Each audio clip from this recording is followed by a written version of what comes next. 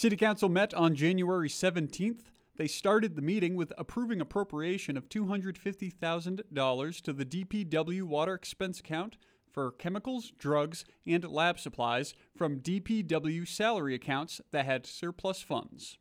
The council then approved appropriation of $33,000 to the CSO special account for lab analysis. This was made to correct a previous appropriation that had taken funds from the wrong account. City Council also approved appropriation of $75,000 to the water special account for asset management plan.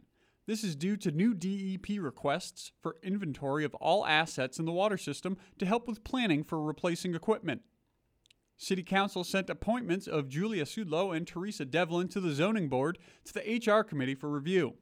They also approved appointments of Nathan Moreau and Jay Paul to the Planning Board following their favorable reports from the HR Committee. Finally, City Council reappointed Daniel Garvey as Associate City Solicitor and City Council Legal Counsel.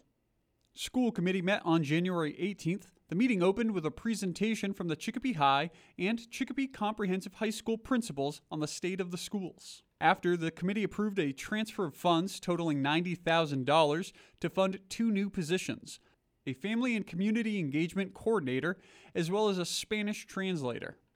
They approved the school's warrants and after approved adding 4 new courses to the curriculum. Finally, the committee approved a trip to Washington, D.C. for the Chicopee Comp band members.